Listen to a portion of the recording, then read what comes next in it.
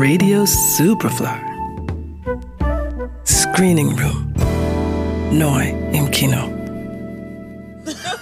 Okay, vielleicht ahnen Sie es bereits seit geraumer Zeit. Alkohol ist für Sie ein Problem geworden, das Sie ohne fachliche Hilfe kaum noch lösen können. Nach allen vorliegenden Erkenntnissen ist Abstinenz für Sie der beste Rat. Scheuen Sie sich nicht länger, Hilfe anzunehmen. Okay, alles klar. Ich würde sagen, wir haben es schriftlich. Wir haben ein Problem.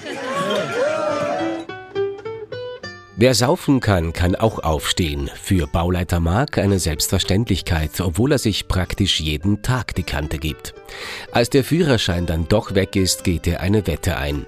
Bis der Lappen wieder da ist, will er es ohne einen Tropfen Alkohol schaffen. Ich verstehe auch gar nicht, was es dir bringt, jedes Mal noch einen zu trinken und noch einen zu trinken. Wir machen eine Wette. Ich trinke keinen Schluck Alkohol, bis ich meinen Führerschein wieder habe. Die Herausforderung steht. Wenn Mark es schafft, dreht Kumpel Nadim mit der Ringbahn eine Komplettrunde. Und zwar so, wie Gott ihn schuf. Wenn nicht, soll Mark dessen Waldhütte renovieren. Lehrerin Helena, die mit Mark gemeinsam den Psychotest besucht, gibt ihm allerdings maximal einen Monat. Doch Mark hält durch. Zumindest ein paar Tage. Dann scheint das Leben ohne Alkohol immer reizloser und die Erkenntnis, dass er möglicherweise doch ein dezentes Problem hat, drängt sich immer mehr auf. Einen Monat ziehst du es durch, länger nicht.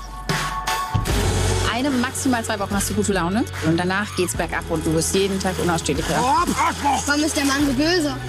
Ich lebe jetzt gesund und mag es nicht besonders. Weil ich es nicht besonders mag, bin ich nicht gut drauf. Und weil ich nicht gut drauf bin, habe ich schlechte Laune. Weil ich schlechte Laune habe, bin ich ein Arsch. Und warum lebst du dann gesund, wenn dir nichts mehr Spaß macht? Das ist eine berechtigte Frage. Regisseur Markus Goller und sein Drehbuchautor Oliver Ziegenbalg unterlaufen in ihrem Film One for the Road konsequent die meisten Klischees über Alkoholiker und schaffen es so, nicht nur ihr Thema ernst zu nehmen, sondern auch ihre Geschichte durch einzigartige Charaktere zu erzählen. Hauptdarsteller Frederik Lau hat im Vorfeld erzählt, dass er durch die Arbeit an der Rolle auch seinen eigenen Lebensstil reflektieren konnte. Früher war das so, dass ich, wenn ich getrunken habe, habe ich schon richtig getrunken.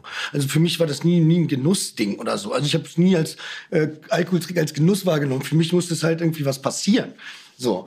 Und so ist es, ich glaube, wenn man dann irgendwann so in dieser Traube ist und es dann braucht, das war bei mir zum Glück nicht so, dass man dann irgendwie schnell natürlich auch irgendwie abrutschen kann und sagen, okay, das ist so ein Teil von deinem Leben. Und wenn so eine Droge ein Teil von deinem Leben ist es, glaube ich, zu spät. Und da rauszukommen, ist, glaube ich, das große Problem. Laus durch und durch sympathischer Figur ist es zu verdanken, dass man mitfühlt und nicht mitleidet, wenn es für sie immer schwieriger wird, die Kontrolle zu behalten. Und bleibt so gleichzeitig in der Lage, ihr Handeln kritisch zu betrachten, wenn man mag. Neben Laus sticht aus dem tollen Ensemble noch Nora Tschirner als Lehrerin und Love Interest Helena heraus. One for the Road. Ab jetzt im Kino. Johannes Romberg, Radio Superfly. Radio Superfly im Kino. Screening Room. Nachzuhören als Podcast auf superfly.fm und natürlich auf allen gängigen Podcast-Plattformen.